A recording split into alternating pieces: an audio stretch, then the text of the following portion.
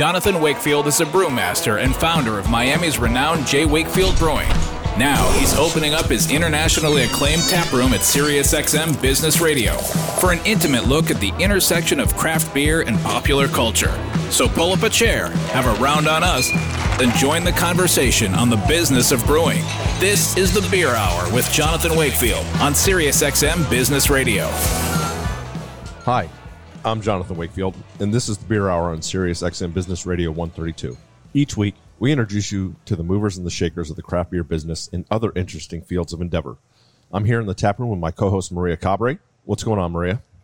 Hi, John. I was going to say, how about them Heat, but I'm a Celtics fan. So. Oh, how about them Heat? We're up 2-0, right. Unlike your Boston Celtics. Or like 1-1. Rocco's 76ers. No. We're 1-1, and we're going to go up 2-1, so that's fine. Who's our first guest? Our first guest is the Vice President of Brand Strategy and co-owner of Mast Landing Brewing Company in Westbrook, Maine, near Portland. Since opening their doors in 2016, they have earned numerous accolades, including 50 fastest growing U.S. craft breweries by the Brewers Association. They quickly established themselves as a major player in Maine's booming craft beer scene. They have since opened a second location in Freeport, much to the delight of their diehard fans. Welcome to the Beer Hour, Parker Olen. Parker is also joined this morning by Weston Shepard, Mast Landing's production manager. Thank you for joining us this morning, both of you guys, actually. So, thanks for having us. Thanks for having us. Yeah, we're excited to be here. Oh, before we continue, you guys won something yesterday on the World Beer Cup, huh? We did. Yes, we've been out all night partying. I mean, amazing. Yeah. We very excited. It was a very exciting text chain last night when we found out. Yeah, we won a gold medal for hazy double IPA. Nice. Yeah, it was World Congrats, Beer Cup. guys. Thank you for our Pantless Thunder Goose double IPA. So it was pretty unexpected, but I always knew that we brew really good double IPAs, and it feels very validating, and it's really fulfilling. And that is a loaded category with a lot of great talent. Yeah. So for you guys actually to win a gold medal, I mean, that is saying something, to say the least, to be honest. Yeah, I was putting my girls to bed, and I literally dropped everything. I was just yelling. I was swearing at the top of my lungs, and my wife thought, something happened. Something went very wrong, and she comes running in. I was just like, holy shit. That's awesome, man. That is awesome. So you actually started your career in beer as a graphic designer for some macro beer brands. I mean, correct. Sounds like a great job. What were your, your day-to-day responsibilities back then? So, they were kind of similar to what I do now, like probably 10% of what I do now. I still design all, our labels, and do all the, head up the creative aspects of Mast Landing. But back then I was working with like Miller Coors, Diageo brands like Guinness, and as well as, liquor. And I was actually the person that, when you go into a liquor store, or a package store, and you see one of those like big displays. That's you? So it's like the Super Bowl is coming, or whatever, and you see like a goal post. So I was actually using, 3D, like CAD software to design these displays, and, racks and everything like that, as well as the graphics and the design that goes into them, but the full spectrum of those. So that was my, and then we would go out, and have them built, and it was really cool. It was a very cool stepping stone to where I am today, and I feel very fortunate that I was able to do something like that, very different but still being creative. So where along the lines did you actually meet Ian, Neil, and Mike, the co-founders of Mast Landing? Actually, it's kind of like it goes back to that, the stereotypical craft brewery story where Ian was, working in finance, and he was just not loving his job, and really was looking for something more. He'd just had a baby. Neil was getting his doctorate, or working on his doctorate at Northeastern. Wow. And they had met in college, and, they were doing the homebrew system, and, they'd been brewing for a couple of years in the garage. And I had been working at the agency in Massachusetts, and then had just moved back up to Maine and was working at a different agency and was getting burnt out as well. Like kind of parallel to Ian and Neil. And when we met at a barbecue of a friend, and they had brought their home brew, and they're talking about like, we're thinking about, actually making this real and starting a brewery. And I was just, like I said, I was burnt out, and I was like, hey, I'm, going to leave the agency and, start my own marketing and design company. And they're like, well, isn't that a really, fortunate thing for us? If, are you looking to take on clients? And obviously that, so we first met as friends, and for a couple months, we're just hanging out, drinking beer, talking about, the idea of it. And then, they pulled the trigger. I was going to say, whose idea was it to open the brewery out of all you guys? It was Ian. Yeah, it was. So Ian and Neil, they'd always they were thinking about maybe doing it on the side, but he knew that, you can't, some people try to do the side thing. And no. He had to go, you got to go full send. And, yes. And so they pulled the trigger. Ian convinced his wife that, she works in finance as well, and that they could live off of her salary alone for, say a year. And then Neil moved in with Ian to cut costs. And then they went for it, and then, brought me on as the creative aspect for a little while. And then I came on as an owner a couple months down the road, where I had started my own gig, and it came to the point where Mast Landing was, 95% of the stuff that I was doing. And they were like, well, it just makes sense. So it was a longer process for me to come on, but in the end it was, I think it was a perfect transition. Perfect marriage. You know what I mean? We all could, yes, absolutely. So, but did anybody out of the group have any brewing experience? I mean, I know you worked in the brewing industry, obviously, with graphic design, but did any of you guys have any background in brewing? Home brewing, anything?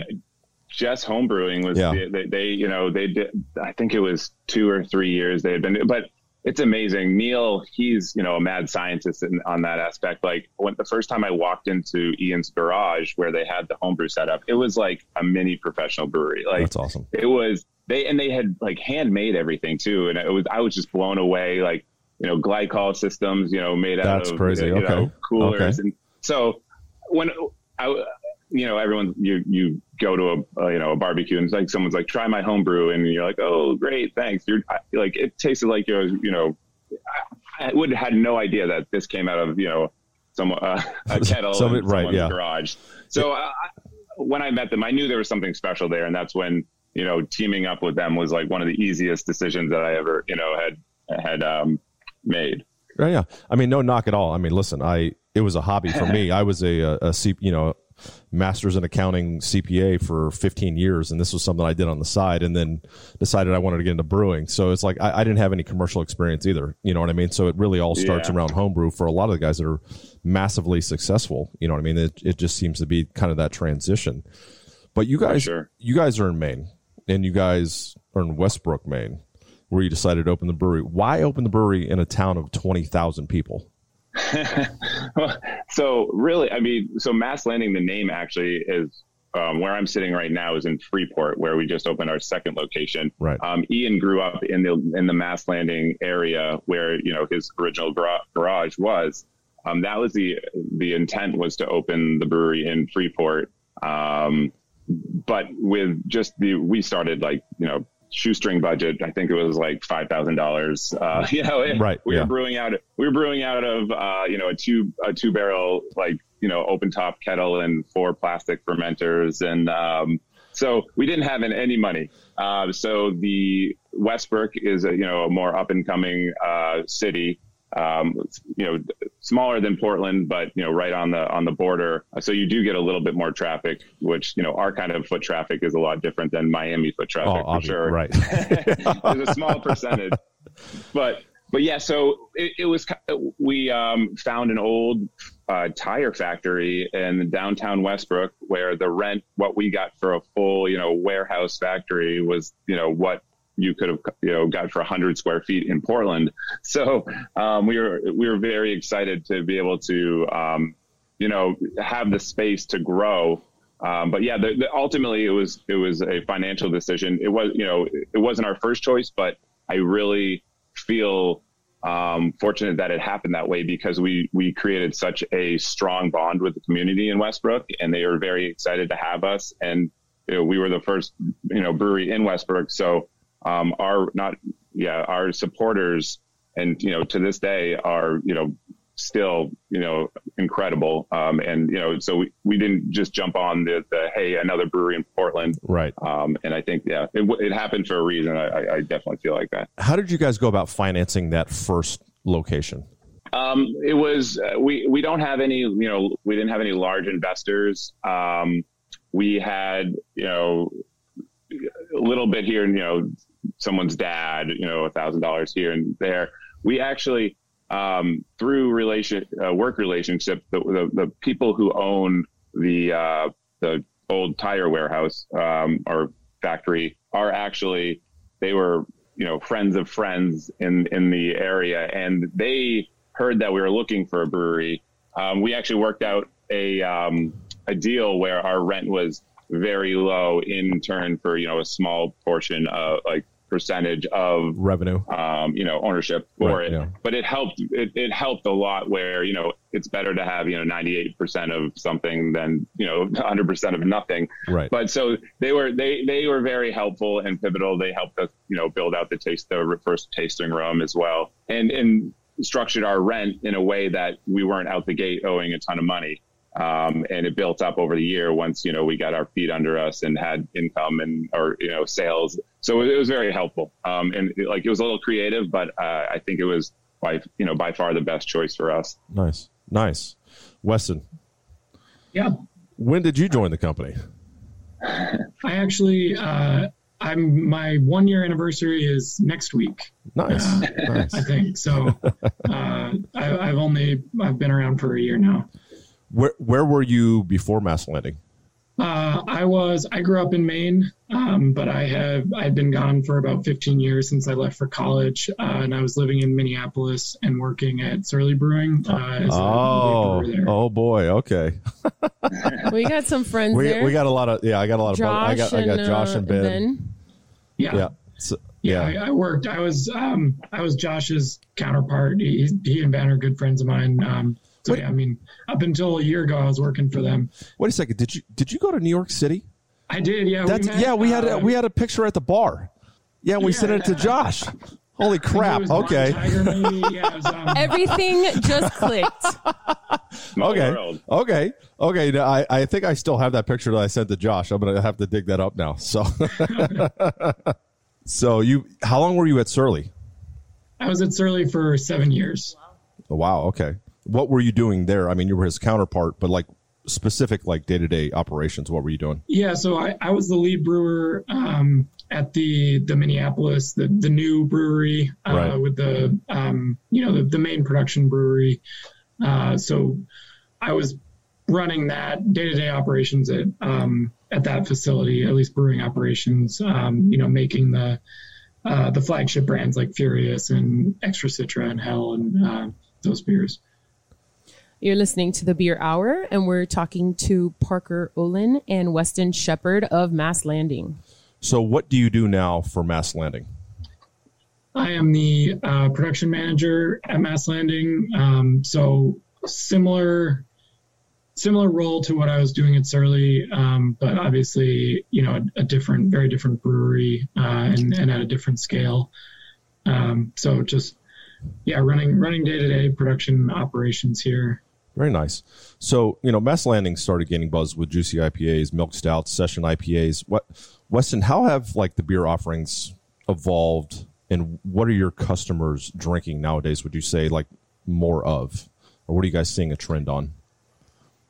Yeah, we talk about it a lot, and I think we have a really diverse kind of spread of offerings, and just like a lot of breweries nowadays, we try to mix it up and offer a lot of new things. And also we have some standbys that people expect to see when they when they come into the tap room.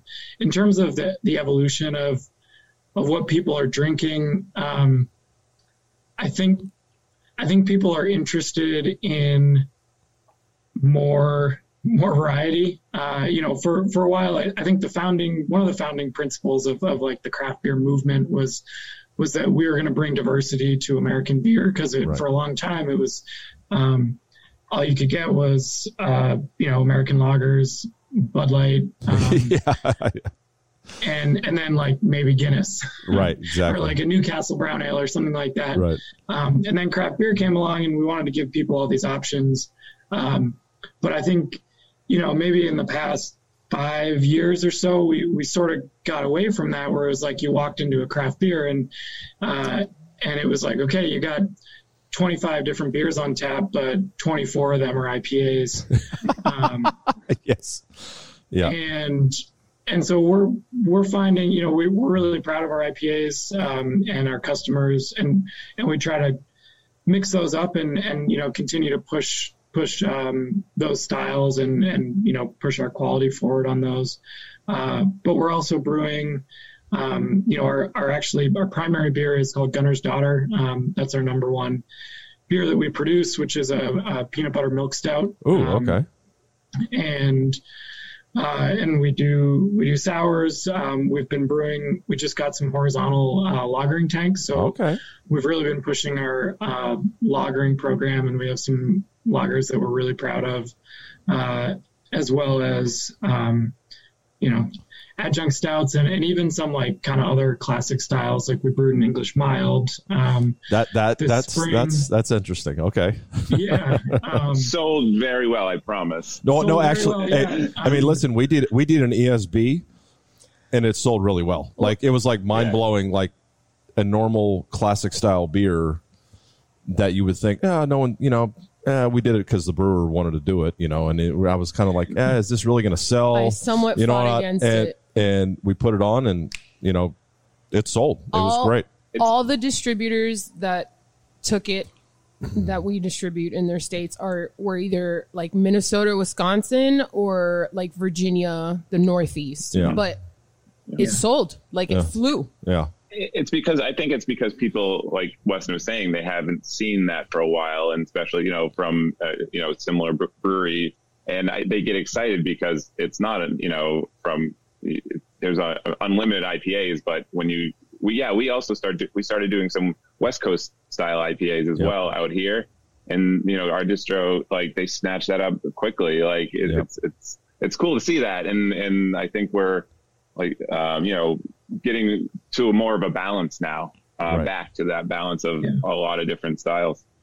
You also get like some, I don't know what the like second or third wave craft beer people who come into the tap room and they try an ESP and they're like, oh, what is this new style? It's like, or they try Scottish ale and they get like, toffee flavors and caramel and, they're like, so how many caramels did you unwrap to put in this beer? Or whatever it is.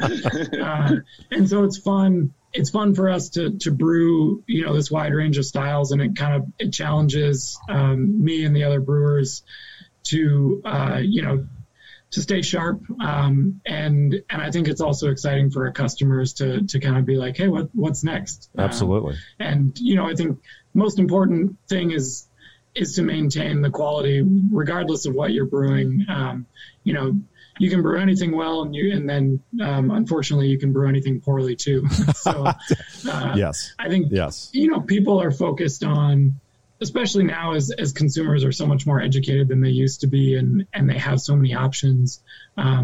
People are focused on like quality first, and they can tell a well-made beer even if it's maybe not their favorite style or a style they're used to. Well, I mean, you got a gold medal now, so it's definitely high quality beer. You know what I mean? So. Do we want to maybe tell our listeners that might not be so well versed in the different styles about an ESB? Well, I mean, so basically you're talking about, extra special bitter. I mean, you're rolling the clock back to I like John. John is, you guys, because it's radio world. I mean? You guys can't see this, but John is looking at me, explaining to me what an extra special bitter. I'm not trying to. No, I know. You know what I mean? I'm not trying. I know what you know. What an extra special bitter is. You know what I mean? I'm telling the listeners so that they know. This is not mansplaining. No. I didn't say that. I did not say that. Isn't. But it's. But I think that kind of goes hand in hand for what we've seen a lot of recently, because we got so well known for doing big stouts, and then adding adjuncts, but we've never rode into the wave of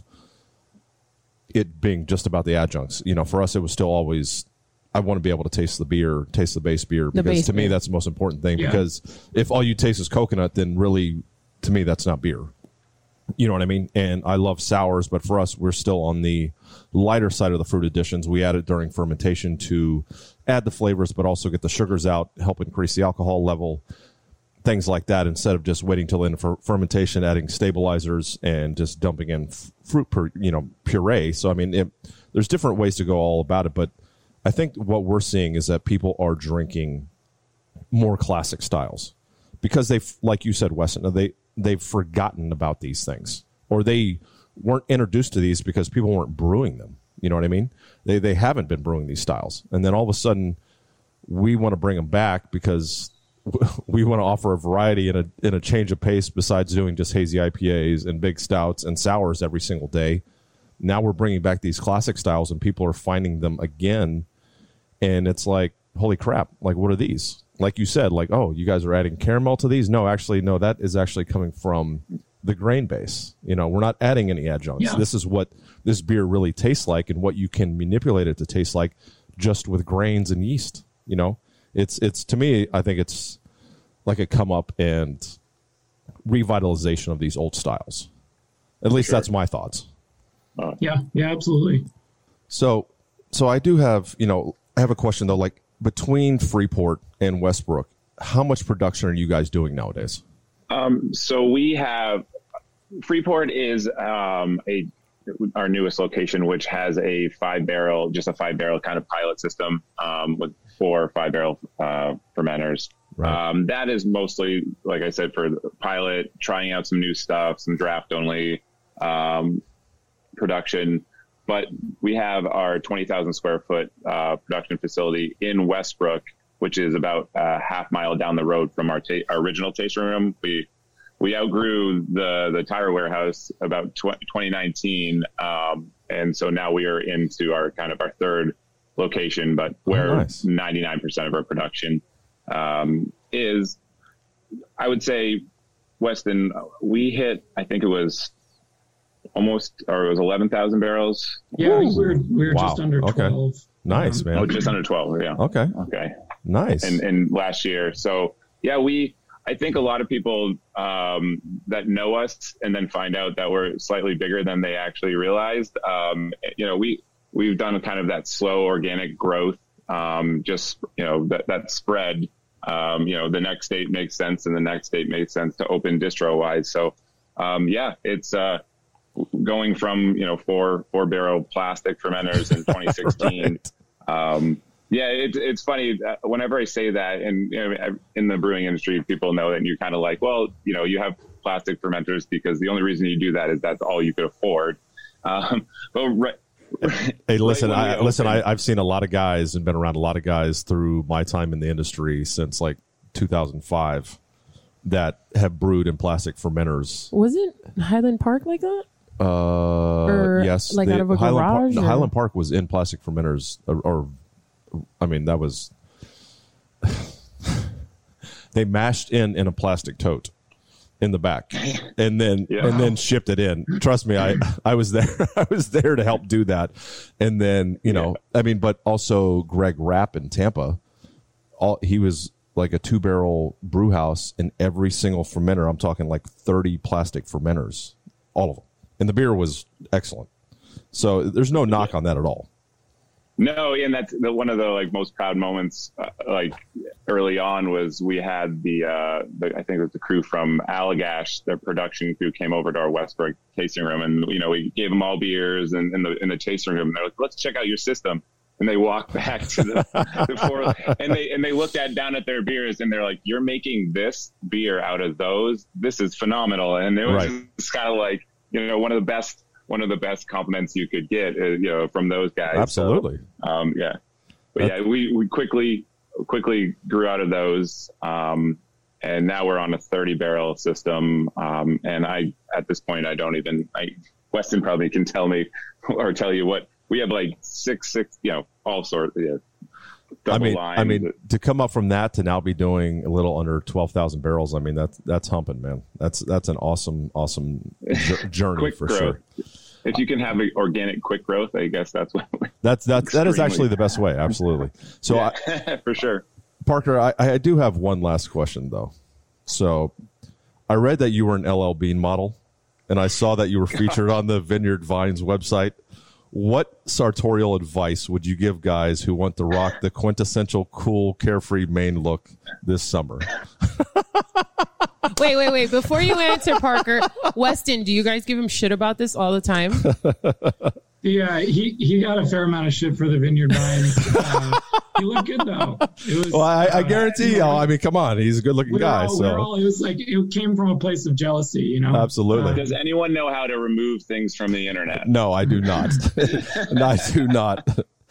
Oh man, I don't know if there's, I doubt that Maine has a reputation, any kind of sartorial reputation in Florida, but it is like, especially New York and Boston, like it's like a joke that people in Maine don't give a shit about what they wear. It's like a very informal, you have these like fancy white tablecloth, James Beard restaurants, and you go in and people are there in like, muck boots and I don't know, a sweatshirt or something like that. Yeah. No, it's so funny that like Vineyard Vines literally like internet stalked me. I thought it was like someone catfishing me for a while. I'm like a tall, goofy dude. It's like there's no ounce of model in me, and they're just like, oh, you fit the bill exactly. I was like, absolutely not. Hey, I mean, they must have seen something, dude. So like, don't knock yourself too hard. I mean, honestly. So. No, I know, but it's hilarious because everyone that knows me, that's not my jam whatsoever. But I also have trouble saying no, and to help support the brand. So if we come in July, yes, what is the recommended wear? Like, are we rocking like sweaters and shorts and some like loafers, or like boat shoes? What are we doing? No. Well, so that's the thing. One of my favorite parts about Maine, it'll be nice. It'll be like beautiful 75, 80 degrees with a nice light breeze. But yeah, Maine is fun because you can wear literally whatever you want and no one cares. Flip flops, okay. Shorts, tank tops, flannels, bean boots. You can wear it out. No one, whatever you usually style. You have to have one piece of LL Bean. Okay. That's all I needed to know. That's all I need to know. I'll make sure that John is well equipped with some LL Bean or Absolutely. Some Vineyard Vines. Okay. Well, thank you guys very much for joining us today. This has been awesome, and thank you. Can't wait to see you guys soon here in July. Yep, it's been an awesome interview. All right, and good seeing you again, Weston. Thanks for having us. We're gonna need another picture. All right. Good seeing you again, John. Yeah. All right. Later, guys. You're listening to The Beer Hour with Jonathan Wakefield. Conversations on the business of brewing and popular culture. Our next guests are members of the United States men's bobsled national team, which just competed in the Winter Olympics in Beijing a few months ago. They're going to answer the burning question of how a couple of guys from Newport Beach, California and Lake Mary, Florida ended up competing at the highest level of one of the world's premier sliding sports. Welcome to The Beer Hour, Josh Williamson and Carlo Valdes. How are you guys today? Wow. Doing good. It's Friday. Yeah. Yeah, absolutely. Yeah. Well, I do want to say congratulations. You guys are the first Olympic athletes that we have had on the Beer Hour. You can add that to the list of accomplishments at this point. Nice. Awesome. We're Yeah, pad the resume. Oh, my gosh. So can you clear up a common question for our listeners who may not be familiar with sledding sports? What is the difference between the sports of bobsled, skeleton, and luge? Yeah, so they're very different. So bobsled is when, all of us are pushing, and then we hop in. Much bigger vehicle, much heavier, more people, 2-man, 4-man, and monobob now for the women. 4 runners. It's just we have a lot of weight going down the track and a lot of speed. Now skeleton though is skeleton and luge are both single man events. So skeleton, you're going down, head first on your stomach down the track, almost on like a cafeteria tray. That's what it kind of looks like. Right. Right. And then luge is feet first on your back, and you're a little elevated, and all you do is paddle to start, and then it's mainly just you're driving all the way down it. While skeleton, you're pushing and you hop on, and then you're driving also. So those are more of the individual events, while our event is more of a team aspect, which is why it's why Josh and I like it so much, because we came from team sports. Right. So, right. But yeah, and as far as like the danger aspect goes, skeleton's the least dangerous, and luge is the most dangerous, and we're in the middle. Wow. Okay. So yeah, that's a little fun fact about how dangerous the sport can be, because people are always curious about that. So absolutely, the danger aspect. Actually, bobsled is actually one of my favorite winter sports to watch in the Olympics. A few facts from the U.S. team's website that I didn't know. A 4-man bobsled with its crew weighs up to about 1,400 pounds and can reach speeds of 80 miles an hour, sliding down an icy track with 4 to 5 bank turns. Obviously, something that most of us will never experience. Tell us what it's like to make a bobsled run. Thrilling, terrifying, where does it fit in for you guys in that? I'm probably exhilarating. It really is. I mean, at the end of the day, it's one of those things that it's hard to describe until you get in the track, because I ask the same question when I get back. And, my first time in the sport, Carlo was there, my first year in the sport, they were gearing up for the Olympics. I was just getting in 2017, and I was wondering what it's like. And honestly, nobody can give me a straight answer. And then you just kind of find out it's fast. It's a lot more rattly than you'd expect. You'd think it'd be pretty smooth, right? Because you're thinking of ice and these banking turns, but in reality, it's screaming loud. If you're ever at a race and a 4-man's coming down the track, it sounds like a train's coming until it finally passes, because you're almost chattering down the ice a little bit. Wow. Because something that's not very well known about our sport is the runners are almost like a finger width. They're not sharp at all. They're actually rounded.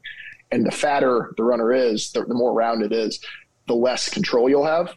But theoretically, the faster you'll go. Okay. So if it's a track that you want more control on, you're going to go thinner runners. If it's a track you want to go fast and you need less control, fatter runners. Comfortable, you go fat. Yeah, you go to a fattest radius we offer, which is 7.5 mils. That's the violent aspect of it. I mean, really, when we look at people talk about a lot of head injuries and a lot of the kind of effects of that. We don't have as many large impacts, but we have kind of constant chattering, and that's kind of the biggest thing we have to deal with is almost the rattling. If that makes sense. You hit a wall and you're gonna blitz something. Your head might hit a wall or something. But so you're really just chattering. It's like the constant vibration hitting the body does more damage. Yes, it's exactly, because that just adds up, like micro hits. And that's something that some tracks, ice conditions can be better or worse. Beijing, at the Olympics, ice conditions are about as good as you're going to get. So it's going to be a little less chattery, but that's the best way to describe it. I think if someone who's never done it might not know, is that it's honestly, you're constantly just rattling down the track.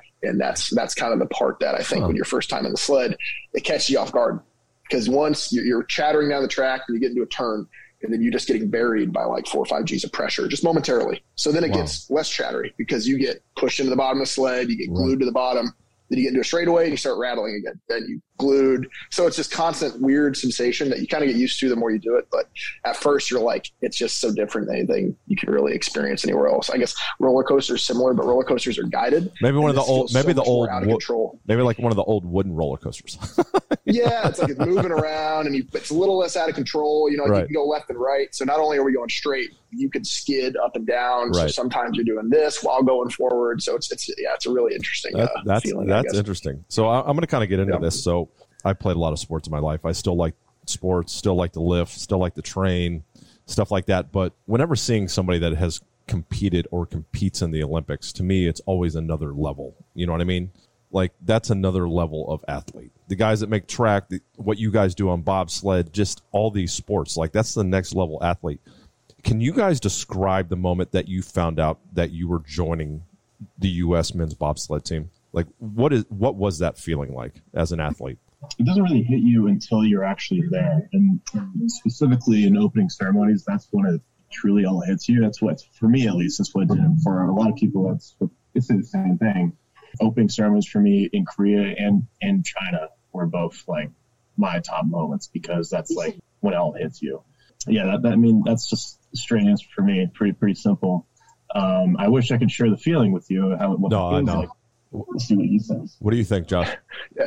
Well, I unfortunately this year, my first Olympics, I did miss my opening ceremony. I was COVID. I was in California. I ended up going late. But for me, the big thing I think was when I first got into the sport, I definitely felt it was exciting, but I just was like a nobody. I was like, okay, I just got to learn as much as I can. These guys are freaks. I don't know the first thing about the sport.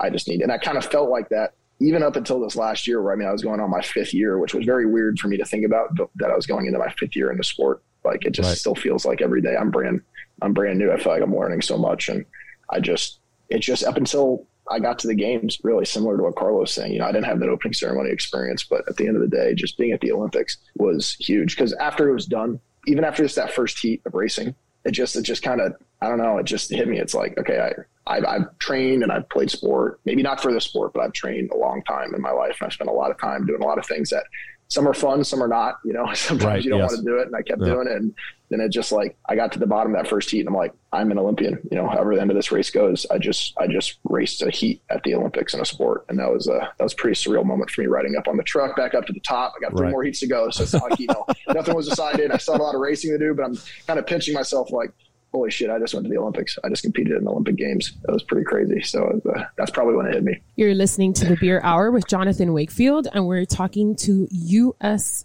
Olympic bobsled team members Josh Williamson and Carlo Valdes. Thank you for the addition there. I love the way you said that. Yeah. She added the spice. Hello, I have to add the Latina. No, you add the spice. I am half Hispanic, so. There you go. So at last count, there are 470 ski resorts in the U.S. I mean, I've skied some in Utah, Washington State, Oregon, Idaho, Colorado.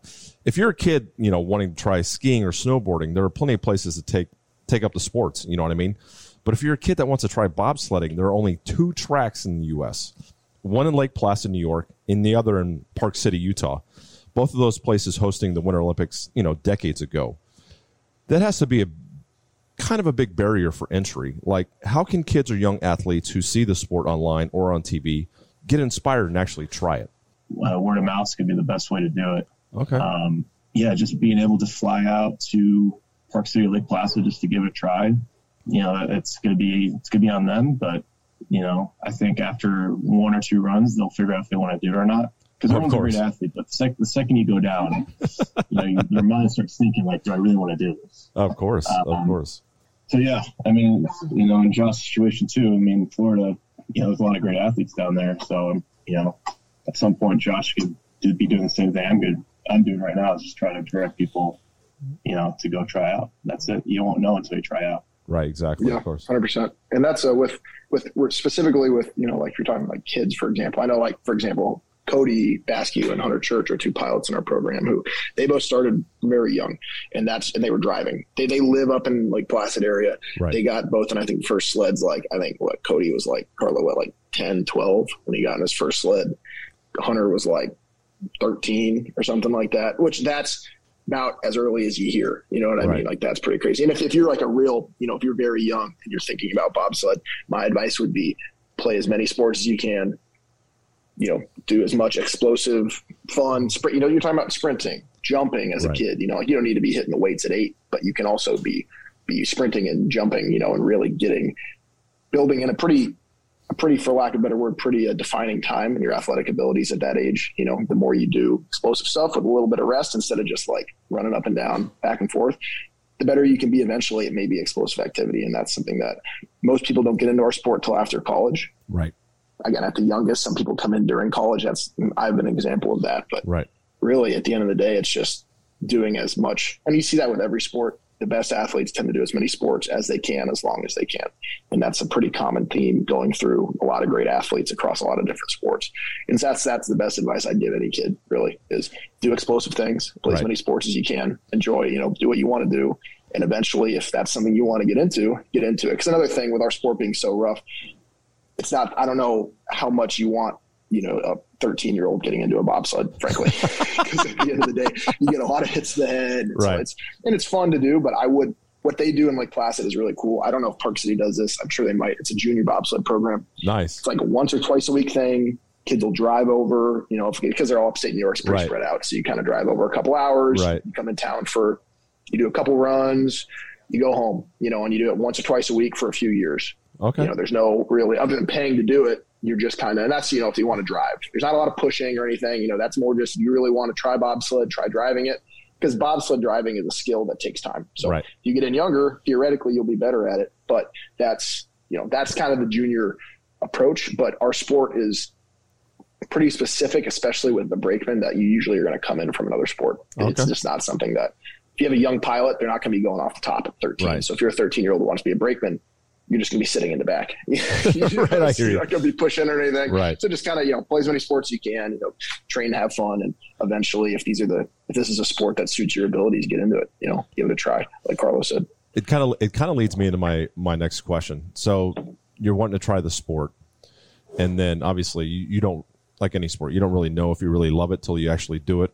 Football, throw on the pads and actually take a hit. You'll figure out whether you like it or not.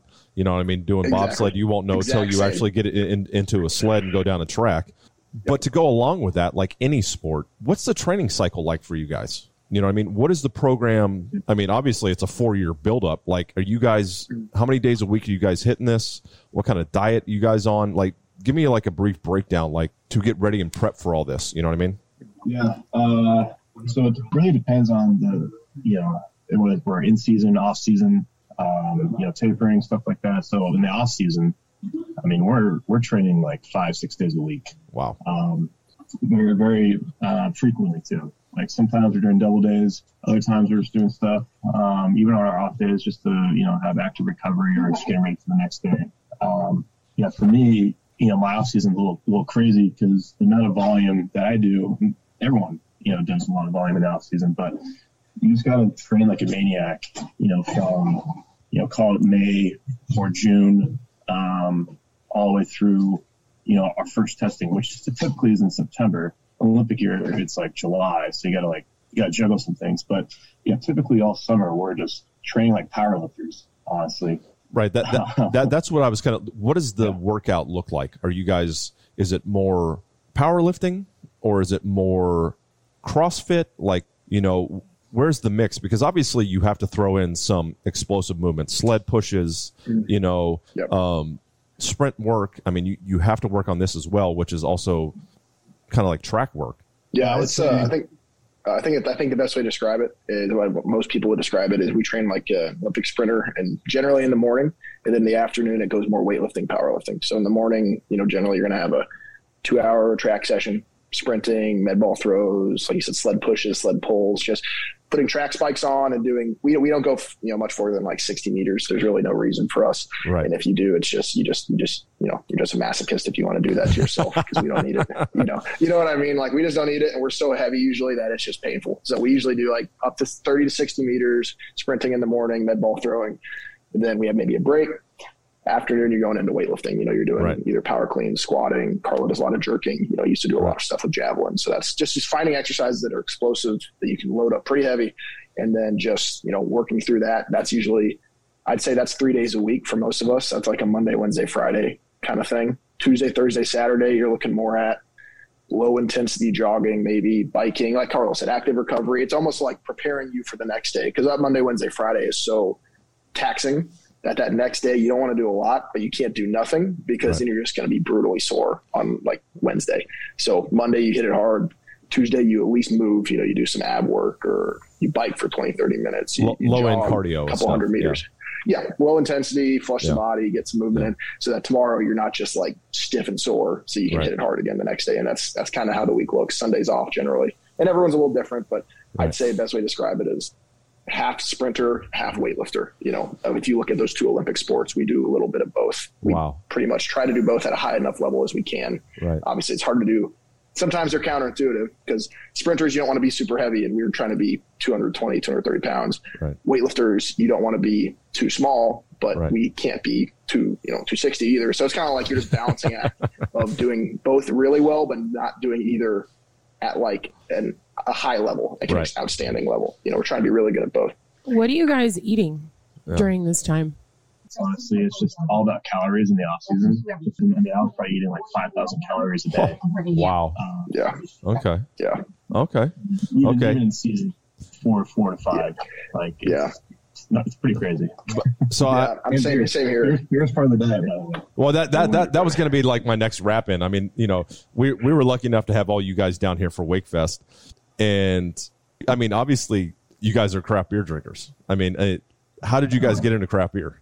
Carlo drugged me into it. It's become, obviously alcohol is not good for performance, but it's also, I think there's a balance, Carlo, between if it makes you feel relaxed, then you're going to recover more. Because for me, if I'm drinking and I'm getting very parasympathetic, I'm relaxing a little bit, then I'm going to recover well. It's because that's something I enjoy. And plus, I think it's really important, I've found recently for my performance, to have things outside of sport that I enjoy, that I obsess over. Because for me, I'm a very obsessive person. And with sport, I can just sit there and watch videos for hours of the same push over and over, but that's too much. Because sometimes if you solely focus on one thing and you're not very diverse in your life, it can burn out pretty fast, or it can get so taxing, because if you're not seeing the immediate returns that you're putting so much effort into, it can be really hard. So I've noticed my performance go up when I have other, for lack of better words, hobbies and passions. And craft beer is something that I was able to relate a lot to with some of the guys on the team that I could get really into, and I could really enjoy the process of it and looking into what I liked and trying different breweries and, just really making it more of a passion of mine. And same with other things in my life. I like coffee a lot. I like, just in general, there's little things that I'm trying to branch out on. I really like reading a lot, and just things that I can focus on that aren't sport, I've found is a really healthy outlet. And I think beer for me has kind of turned into that. I just have to balance it with training, I guess.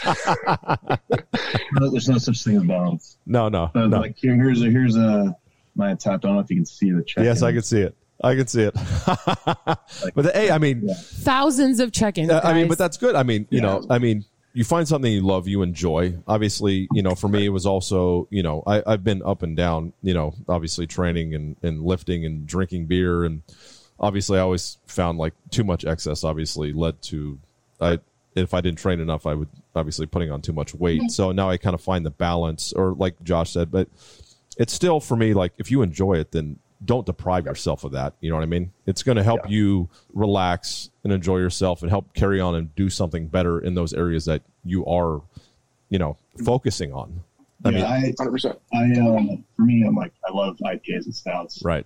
And then reds and blondes are like my underrated beer that I like that no one else like kind of takes advantage of. But yeah, I mean, I have enough. And I've learned to keep it to the point where 1 to 2 is good, right?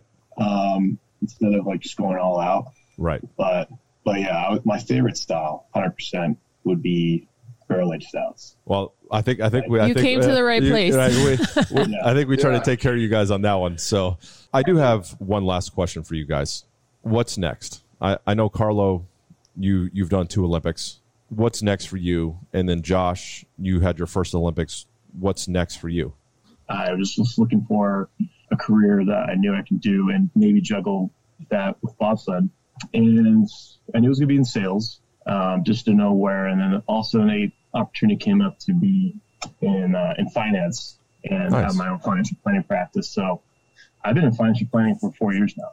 Wow. Okay. So I just came straight back to this. I just didn't miss a beat, came straight back into this.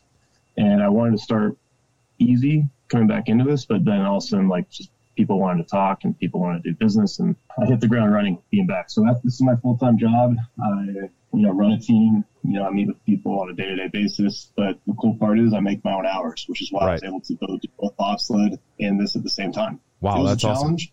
Awesome. Yeah, it was a challenge, but I was lucky enough to have in this position where, I make my own hours. Right. So yeah, this is going to be my whole career. I'm not moving. Obviously, I'm going to maybe shift into other stuff in the future. Right. But this will be the full-time gig. Wow. So I got lucky. What about you, Josh? What's next, man? They're gonna have to drag me off the ice. I want to keep going. I'm going to do another 4 for sure. Right. We know, going into, like, for my 4-man team coming off this last Olympics, we were the youngest team at the games. So It's just, and for the most part, everybody on that team is coming back. Some people are kind of trying driving or what, right. But there's just a lot of, and we have other guys, in the program we want to continue. So for my big thing, I'm going to continue on for sure. This was my first, Olympic quad, and I definitely want to do another.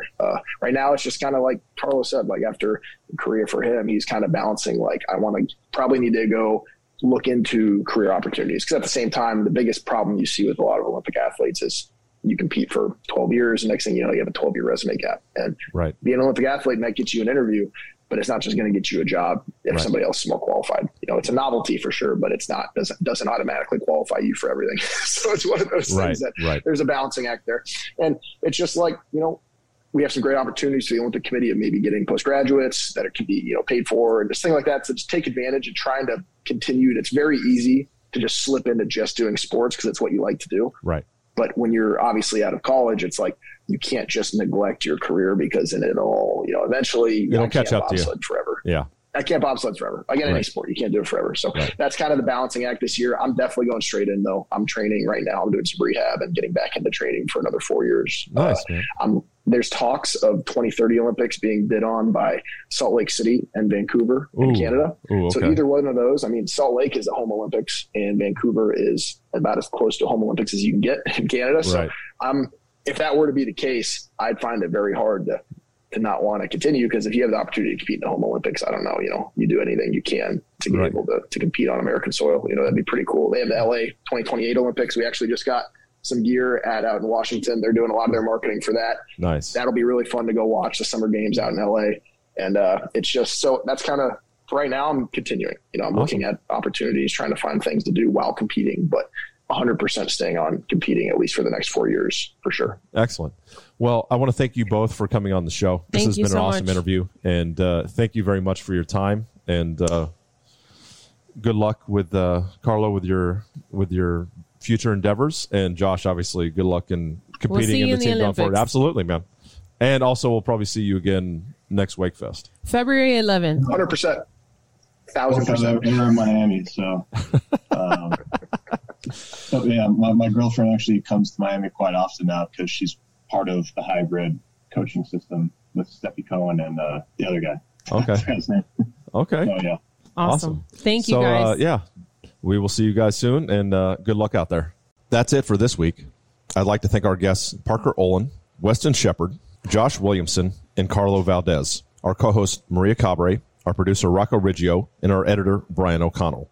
Thank you for listening. You can catch us each Friday at 7 p.m. Eastern Time on Business Radio 132 or anytime on the SiriusXM app or wherever you listen to podcasts. Please rate the show and leave a review. Remember, people, the thirst is real.